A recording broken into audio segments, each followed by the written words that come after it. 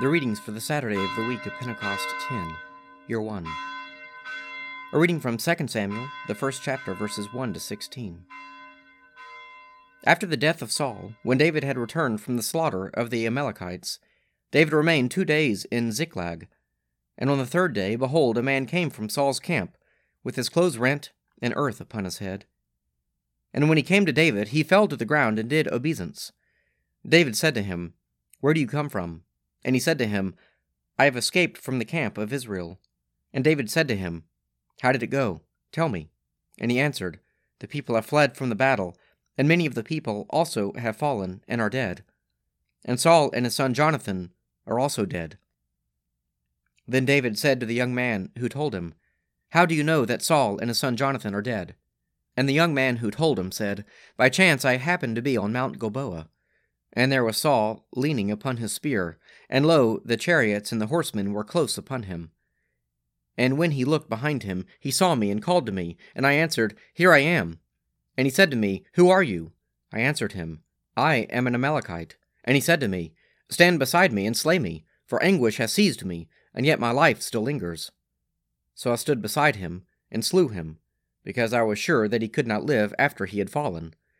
And I took the crown which was on his head, and the armlet which was on his arm, and I have brought them here to my lord." Then David took hold of his clothes and rent them, and so did all the men who were with him. And they mourned and wept and fasted until evening for Saul and for Jonathan his son, and for the people of the Lord, and for the house of Israel, because they had fallen by the sword. And David said to the young man who told him, "Where do you come from?" And he answered, "I am the son of a sojourner, an Amalekite." David said to him, "How is it you are not afraid to put forth your hand to destroy the Lord's anointed?" Then David called one of the young men and said, "Go, fall upon him." And he smote him, so that he died. And David said to him, "Your blood be upon your head, for your own mouth has testified against you, saying, 'I have slain the Lord's anointed.'"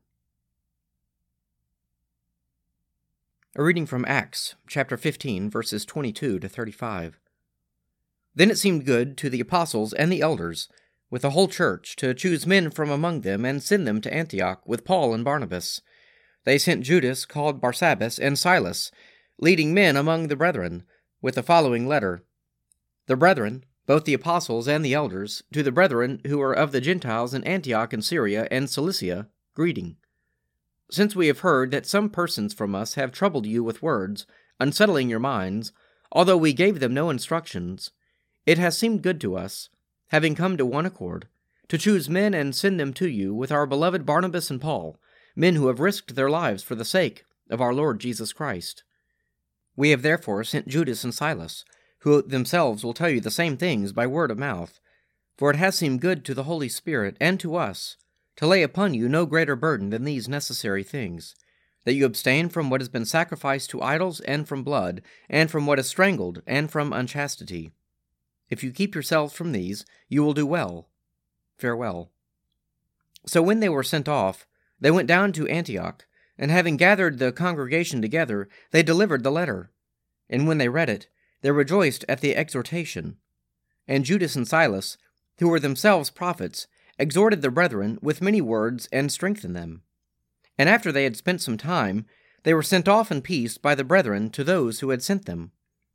But Paul and Barnabas remained in Antioch, teaching and preaching the word of the Lord, and with many others also. A reading from the Gospel of St. Mark, the 6th chapter, verses 1 to 13. He went away from there and came to his own country, and his disciples followed him.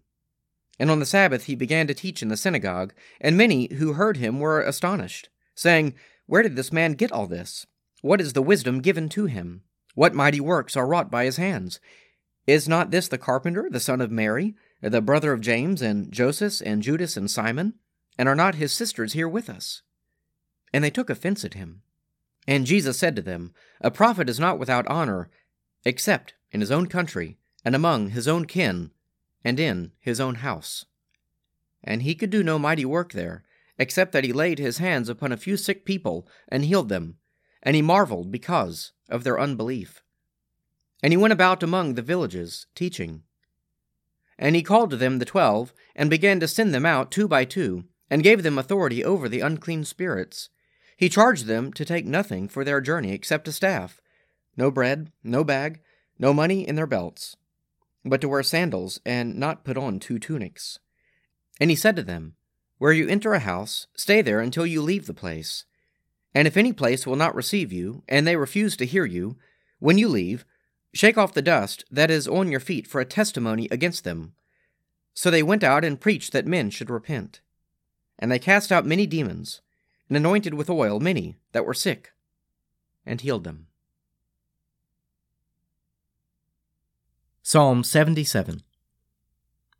I will cry aloud to God. I will cry aloud, and he will hear me. In the day of my trouble I sought the Lord. My hands were stretched out by night and did not tire. I refuse to be comforted. I think of God. I am restless. I ponder, and my spirit faints. You will not let my eyelids close. I am troubled, and I cannot speak. I consider the days of old. I remember the years long past. I commune with my heart in the night. I ponder and search my mind. Will the Lord cast me off forever? Will he no more show his favor? Has his loving kindness come to an end forever? Has his promise failed forevermore? Has God forgotten to be gracious? Has he in his anger withheld his compassion? And I said, My grief is this: the right hand of the Most High has lost its power. I will remember the works of the Lord, and call to mind your wonders of old time. I will meditate on all your acts, and ponder your mighty deeds. Your way, O God, is holy.